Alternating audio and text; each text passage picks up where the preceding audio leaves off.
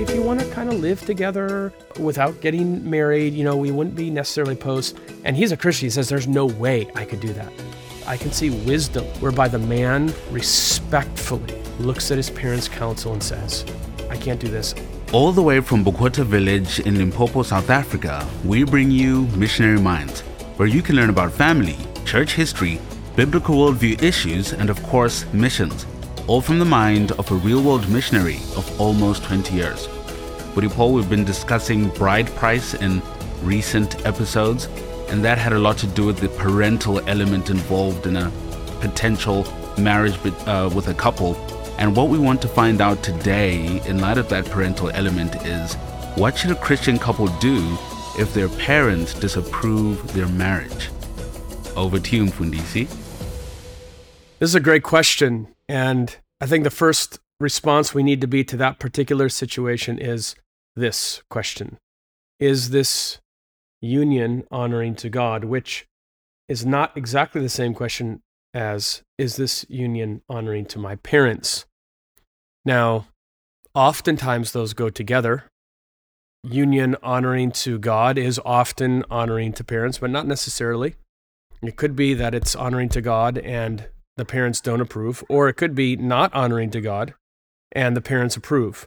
So if I'm sitting across from a couple, let's say as a pastor, and I'm trying to vet them and I'm trying to determine if in fact this is something that's honoring to God, if in fact they should get married, there's basically 5 criteria that I'm looking for. So let me just kind of unpack some of those. Here's the first one. Conversion. Is the man and the woman saved? Scripture is clear. 2 Corinthians 6:14, you shouldn't be unequally yoked. Scripture is opposed to interfaith marriages. Not interracial marriages, but interfaith. So that is, if one is a Christian and one is not, Scripture forbids them from being married. In fact, they shouldn't even date. They shouldn't even start the recipe. They shouldn't start to cook it and then say, oh, we can't put it in the oven. I think of 1 Corinthians 7:39, which talks about being in the Lord. So that is a widow, when her husband dies, she may remarry, but provided that he's in the Lord, he's a Christian. And marrying unbelievers is only going to lead to heartache. We see that all the time in the Old Testament, where the people of Israel were told not to go after people from other religions and other gods. So number 1 would be conversion. Let me ask you, Carney, would you say that this is an automatic, understood in most evangelical churches today? Already on point number 1, most people, most Christians are going to put a thumbs up and say, oh, this is obvious. Christians marry Christians, full stop. I don't think so, brother. I think there are different levels to it. On the first instance, I think wider evangelicalism, so many people don't understand this fact. The logic doesn't follow that, okay, that person is an unbeliever, therefore I shouldn't marry them, therefore I shouldn't date them. But even going further than that, some people will start to tread the line and think, what if I just keep a close relationship and try and evangelize the person? And that's something that's common even in our circle. So what would you even say to that? Someone who says, I like this person, they like me, I'm not going to date them, but I'm going to try evangelize them and keep a close relationship to keep that avenue open. So I would say, why are you even interested in someone who's spiritually dead? Remember, conversion is not just a prayer you pray. It's an entire worldview, Christianity. So, outside of that person being spiritually dead, we have a lot in common. If that's your answer, I have concerns here, because we're going to talk about later, that's not the only criteria. That is, if they're not spiritually vibrant, if you're spiritually vibrant and the other person isn't, I won't allow that either. So that is concerning to me, of someone who's interested in someone who's spiritually dead. By the way, when I say conversion, remember, this is not someone who simply affirms being a Christian. This isn't someone who simply says, I'm a Christian. Lots of people say that around the world. I want to know if this person is genuinely converted. So if I'm a pastor sitting down with a couple, the first thing I'm going to say is, tell me your testimonies. I'm not going to say, are you a Christian? They're both going to say yes, but I really want to hear their testimonies. If they can't give a clear testimony already on point number one, we have concerns. But let's move on from that one. Second would be consent. Are they actually both in agreement? And you might think this is obvious. I'm speaking about consent, not from the parents on this particular point, but from the prospective bride and groom. Do they actually want this? And I've seen situations, I can think of a number in my mind right now, where one of them were saying, you could tell they were not interested in this. They weren't after this. They didn't want to go in this particular direction. You could tell they were being forced. So either by the parents or by the groom or the bride or whoever it may be. So that's a mark that I'm looking for. Is there conversion? Is there consent? Is there character? If there's too much of a difference between them spiritually, let's say they're both Christians, but one is spiritually vibrant and the other one is not, I'm going to have major concerns if this is actually a marriage that God would bless. Amos 3:3, can two walk together except they be agreed? So as they're walking together, I understand that they're not always going to be exactly equal. I'm going to have more concerns, though, if she is far more spiritually mature than him. I'm probably going to put the kibosh on that pretty early on, because it's the man's responsibility to lead the woman. So if he's the caboose and she's the train engine spiritually, that's going to have problems. Fourth would be camaraderie. Do they just enjoy each other? Did they love each other? Did they love being around each other? Did they have a good friendship? Did they have a companionship? Did they have similar interests? I know that the Puritans, this is politically incorrect, but they used to say that not only besides some of the points I've just mentioned, but even coming from the same class. And again, that's very politically incorrect. And I think you could take that too far. But I think their point was cohesion. How are they going to interact? If one is from, let's say, a very upper class setting, one is from a very lower class, or one is from a particular side of the world and the other is from the other side, that's going to add added difficulties to the marriage. So that's not necessarily a deal breaker as far as socially, but they should consider it. And that affects camaraderie, that affects companionship. And then fifth would be counsel. And this is really what we want to unpack today. And that is, what do other people say? Proverbs is loaded with wisdom toward the person who's making a decision, and they need to seek the counsel of others. Proverbs 12:15, a wise man listens to advice. So what does the pastor say? What do your parents say? What do your closest friends say? If there is no guidance, a people falls. And so we need wisdom, we need counsel. And this final mark brings us to the question of, what about that fifth point? On the fifth point of counsel, let's say you're kind of cruising along 1 through 4, and then on number 5, you find out, actually, we don't have unanimity when it comes to counsel, or maybe our parents disapprove, but our other counselors do approve. What should we do in that particular situation? And we're going to just try to look at some principles of that today. Thanks for laying the foundation for us, brother. You've mentioned 5 C's: conversion, consent, character, camaraderie, counsel. So easy to remember there for our listeners. I'm just thinking of what you mentioned with character and the different levels of vibrancy.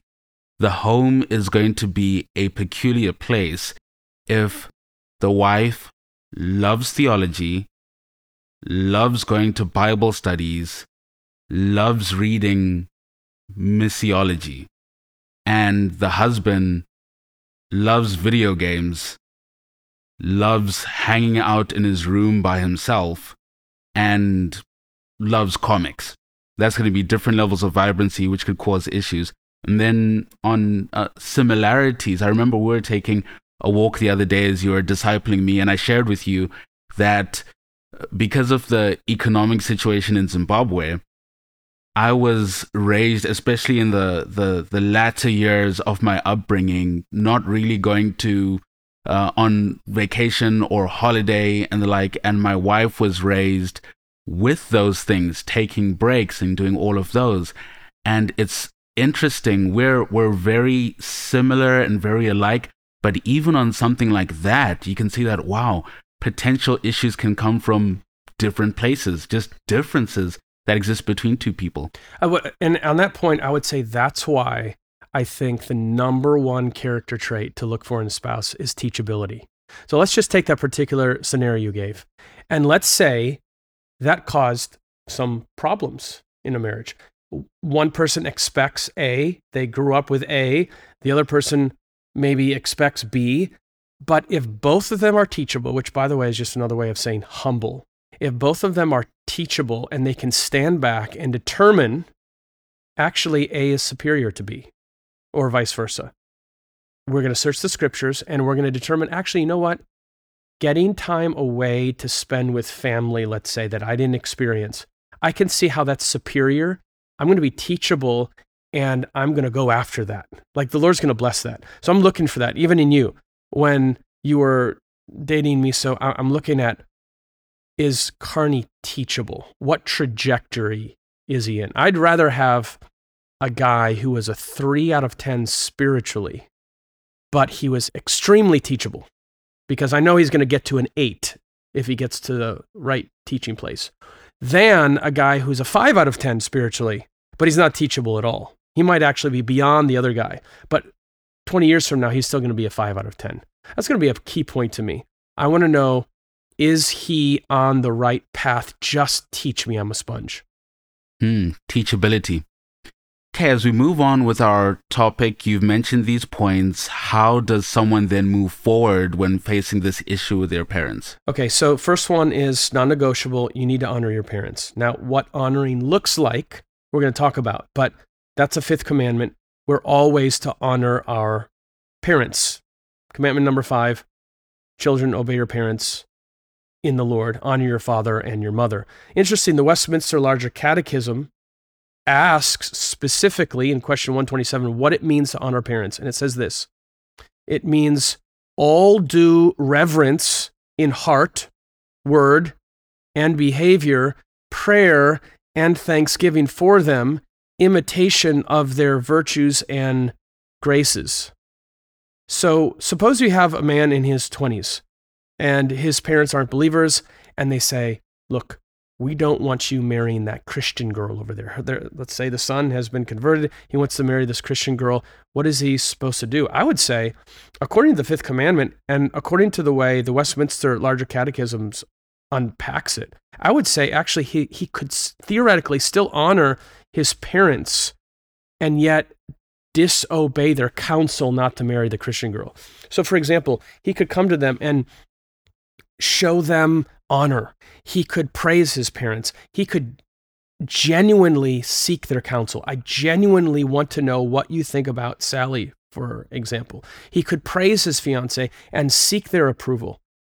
He could genuinely seek their advice and say, I want to know what you think. I think that's what Leviticus 19:3 is saying when children need to revere their parents. One of the greatest ways that a child, regardless of age, can honor their parents is by seeking their help and approval in a marriage. We find this all throughout the Old Testament.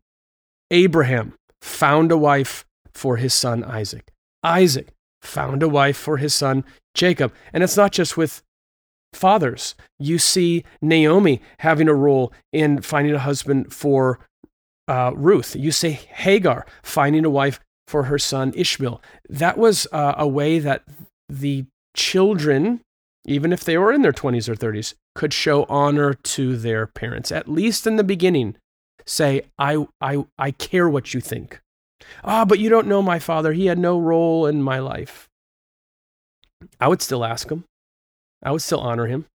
I would still let him know, hey, I'm going in this direction, all the while knowing that you're not necessarily going to follow all the dictates that he lays out for you. But I just want you to know I love you. I care about you. I seek your counsel. I know you understand me in a special way. I think that would be number one, baseline, honor your parents, non-negotiable. That's a good point, especially for Christians who have unbelieving parents and they're more mature than their parents in spiritual matters, and they can be tempted to think that that means their parents have nothing to give. But honoring your father and mother can really have a lot of bearing in how to progress with an issue like this. A little rabbit trail, someone who's in my position where my father has passed away, what would you say would be ways I could honor his memory and be respectful of him even in his passing? Well, we're going to touch a little bit about this. If I understand your question correctly, that is, if your father's not still there, how can you get further counsel away from your father, you mean? Or are you saying, how could you honor him in your wedding, for example? Yeah, it could be wedding, life. It was just a little sidetrack, how I go about my life. Is there any need to speak of him at all? Speak highly of him? Speak memories of him? Or... It's interesting you asked that, because I've seen a number of videos recently, and I think all of them were of athletes whose fathers had recently passed away. And I was reminded by the things they said, wow, fathers matter. One was, I think, John McEnroe, who was a great tennis player. And then the other one was Kelly Slater, who is probably the greatest surfer of all time. And both of them, when they spoke about their fathers who had passed away, in tears, honored them. And it was interesting. I think they didn't necessarily have the greatest relationship with them. I think there were some broken homes, at least in one of those cases. And yet they spoke about their fathers in an honoring way. They didn't bring out the bad parts about their fathers. I think that's a way to do that. You're at a wedding and you can say, my father's not here today. The Lord took him some years ago, but there are a number of things that I learned from him, and I would like to state those publicly. And I think we can get an example of that from Hebrews 11, lest someone accuse you of rubbing out all the bad parts or somehow being dishonest. Hebrews 11 does that. When they show the faithfulness of these men, it doesn't bring out their wickedness, at least in Hebrews 11. Because it's trying to show their faith. And in the same way, I don't need to expose all the weaknesses of my father, perhaps if he left my mother or whatever. I can, at least for this moment, honor him by the great things he taught me. Very helpful, brother. And I'll never be ashamed about promoting family worship to our audience. That's something we're discussing today in family worship when we're going through Hebrews 11 when I was with your family. Okay, so honoring parents would be the first one. What would be the second principle? Okay, so this would be the flip side, and that would be sometimes disobey your parents. So number one would be always honor them, but sometimes, even in the midst of honoring them, there is a time to disobey them. The Westminster Shorter Catechism doesn't say that the fifth commandment necessarily equals obedience. It's not like the fifth commandment is obey full stop. Obedience to parents doesn't necessarily mean blind disobedience. Yes, Ephesians 6:1, children, obey your parents in the Lord. But the Catechism says that this couple, quote, should give willing obedience to their, that is the parents, lawful commands and counsel. So that means that it's qualified when we listen to our parents, especially in our older years. Are they giving lawful counsel? So if we feel they're my parents, I have to obey, not necessarily. Obedience is always qualified, and that is, first, what does Scripture say? We must obey God rather than men, Acts 5:29. And Jesus even spoke about this often in the realm of salvation. He told us at the very beginning, just so you know, when it comes to following Christ, oftentimes that means the son is going to be set against his father, or the daughter-in-law is going to be set against the mother-in-law. So in a sense, he was already explaining that there's going to be some disobedience to hierarchy, perhaps, in the future when it comes to following Christ. And that could very well be the case with parents. If the parents are unbelievers, it could very well be the case that they need to disobey. Now, those commands from Jesus are not giving us permission that when we bring our boyfriend home and he's got all kinds of rebellious traits and the parents say no, we say, oh, actually, Jesus came to set, no. But when their counsel is opposed to Scripture, I think Scripture absolutely gives us warrant to disagree. I even think of the times when we need to honor an older man, and yet there are times, 1 Timothy 5:1, when we need to rebuke the older man, of course, all the while doing it with kindness and respect. So yes, honor an older man, but there are exceptions. There are times when he's incorrect and we need to rebuke him. I think it can be the same case for parents. Very helpful. And I heard this statement once. I want you to give your thoughts on it. Someone said that the relationship between parents and children, as the children get older, moves from obedience to influence, such that when your youngest son, Luke, is his age, everything has to be obedience. But then when Luke is 30 years old, then there should be more influence that you're exercising over him than requiring obedience. And he shouldn't be expecting to have you give commands that he should obey, but get influenced. And I think about that because in the African context and in many traditional contexts, there's a very strong emphasis on obeying everything parents say. What would your thoughts on a statement? I think you're exactly right. As the children get older, as they start to, Genesis 2:24, a man leaves his father and his mother.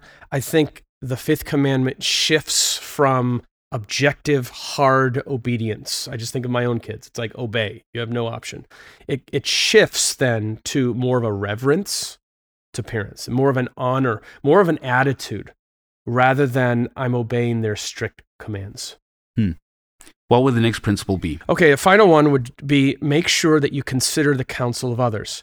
Now, interesting, we would even say underneath the fifth commandment, it's not only listening to the counsel of our parents, but our superiors.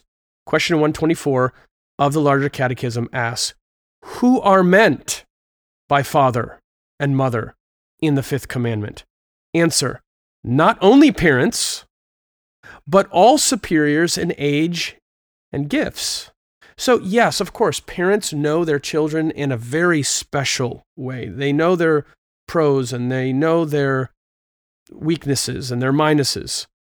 But obeying the fifth commandment also means listening to the godly counsel around you. So that means bringing in godly friends. Hey, what about your fishing buddy that you go with every Saturday and he's got gray hair?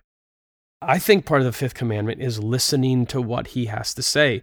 Proverbs 27:9, the sweetness of a friend comes from his earnest counsel. So let's just take an example here. Let's say you have a couple, they're in their mid-20s, they're madly in love, and they want to get married within a year. And let's say the parents of the man are nominal Christians, they go to church, but they're not spiritually mature. And they tell the parents about the plans, and the parents say, no, we don't want you doing this. Actually, we want you to put this off for, let's say, 3 years. You're still in graduate school. We want you to finish this. We want you to put a down payment down on a house. We also know that if you get married now, we know you as your parents. We know some of your weaknesses. We don't want you to do this. What should he do? Well, this can be a hard situation. On the one side, I can see their advice being good because they know the son and they know that it's hard for him maybe to finish something. And so he's already started, and this is just going to be one more reason for him not to finish it. There could be some really good counsel, but I can also see some bad counsel here. Let's say the guy says, there's no way I'm making this 3 years and coming out of this pure. And let's say the parents even imply, hey, you know what? If you want to kind of live together, live in the same apartment together, but without getting married, we wouldn't be necessarily opposed. And he's a Christian. He says, there's no way I could do that. I can see that after getting this advice, I can see wisdom whereby the man respectfully looks at his parents' counsel and says, I can't do this. I actually need to go against my parents' counsel for these 7 reasons, and I'm going to get married within a year. And I would actually say he would be obeying the 5th commandment by listening to other godly superiors. So if he is with his fishing buddies and she's with the ladies at the church and they're saying, we love our parents, but we want to be pure and we can't do this if we wait another 3 years. We know ourselves, we're burning inside. I think that in some ways it would actually be more biblical to follow the counsel of the church, especially the elders of the church. Let's not forget Hebrews 13:17. The guy and the girl, they're both members of a Bible-believing church. Hebrews 13:17 says that we're bound to obey our elders. And if you come to the elders and they say, married within a year, I think Scripture is all for that kind of thing. And we shouldn't be fearful that somehow we've broken the 5th commandment. This, considering the counsel of others principle, is a very critical one. As you've just shown us, I think of how, in a sense, we all do this, and I see it in my wife, that she's such a wonderful woman. And I remember attending a wedding with her, and she's Zulu. And so when they started singing the Zulu songs, I felt like it was another side to her I had never seen before. It's like, oh, there's this African woman side to her that I hadn't seen before. And the same thing you're saying with asking your fishing buddies for counsel. Maybe there's something that they see that your pastor doesn't necessarily see. Maybe you get impatient and you kick over things when you lose a fish or something. And getting diversified forms of counsel can help you actually make a wise decision. I can just see the ages of especially men getting older and older, or maybe the father was 30 when he got married, or whatever the reason is, and the basis for their counsel to their child is just not biblical. I think they can respectfully, kindly, lovingly say, Mom and Dad, I love you. We can't do this for these reasons. And they should feel confident in that. Any closing remarks, brother? Yeah, let me just maybe close with maybe a practical side. Let's say someone's listening right now. It's a couple. Let's say it's Temba and Tinshalo, and they are madly in love, and they do want to get married, and they are Christians, and they're first-generation Christians, and they want to honor their parents, but the parents are not necessarily in agreement. I would start today praying this specific thing, that God would frustrate all of the bad advice that comes their way. So as they seek advice from their pastor and from godly people in their church and from parents and friends, whoever that may be, Lord, would you frustrate Psalm 33:10? The Lord brings the counsel of the nations to nothing. And we can't always see what is good and bad counsel. I can think of times where I received counsel. I thought it was great, and looking back, I see it was bad counsel. And we can't always see that clearly. Pray something like, Lord, help us. We're just kids. We're youth. We don't know as much as we will, obviously, 20 years from now. So help us not to be prideful. Help us to follow the best advice. And when we can't always see what the best advice is, we pray that you would cast down the poor advice to us, make it clear what the good advice is to us, and that we would move forward with the favor of the Lord Jesus Christ. What a treat, Mfundisi. To our audience, if you've enjoyed this podcast, please be sure to rate it and subscribe to keep posted with more upcoming content. Feel free to share this episode with someone who might find it interesting, and submit any questions you may want answered in a future podcast. You can email those questions to paulslayline@gmail.com. You can also visit betweentwocultures.com for other resources like this. I'm your host, Yamikani Katunga, and until next time, that's it from Missionary Minds.